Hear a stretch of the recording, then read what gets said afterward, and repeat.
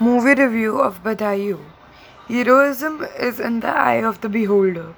To Priyamvada, her son Nakul is the ultimate champion, even when all he is doing is reading out Tambola number to her friends. Nakul is bored stiff, yet customarily announces each number with a humorous tag that number 7 for intense turns into MS Dhoni number 7. When his girlfriend calls and he discreetly says he'll call her back, he looks up to see not only his mother glaring suspiciously but all the neighborhood aunties. Like many Indian sons, he has his hands full with mother figures. Amit Ravindranath Sharma, Badhai Ho is a fine, funny film about family and about how hard it is to accept a truly unfamiliar situation, no matter how positive it may be. The Kaushaks are a simple Delhi family living contentedly in government allotted housing, curtains matching sofas, and a flat faisoned in with Hanuman's sticker. One night, Priyamvada discovers she is pregnant. While this is unquestionably the most lauded news a married woman can give an Indian family, she is too middle aged, that too entrenched in the middle class to celebrate or be celebrated. Her beloved Nakul is the most torn.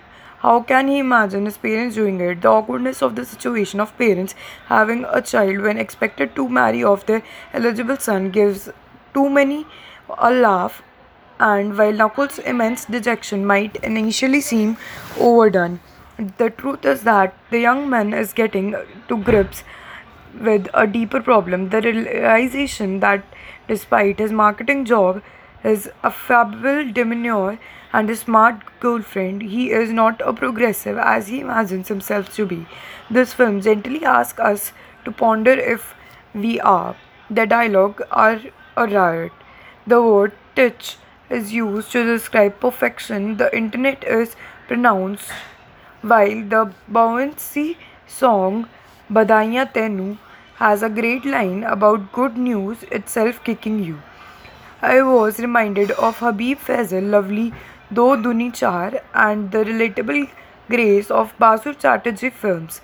This is because of the writing, which features not only clever lines but incentively observations, like how in a cluttered house the kitchen, however small, becomes the housewife rooms where she calls her friends to share secret smiles, or how group of friends ribbing each other with eventual side with however has the best punchline. The film understands that good punchline is hard work, which is Ayushman Khurrana's Nakul practice hard into front of a mirror, make sure he gets the line just right. Khurana has played the excellent middle class childhood before, but he is impressively consistent here, and his anger and his awkwardness feels very real indeed. Sana Malhotra plays his well to do girlfriend, and while she may not have as such to do here as she did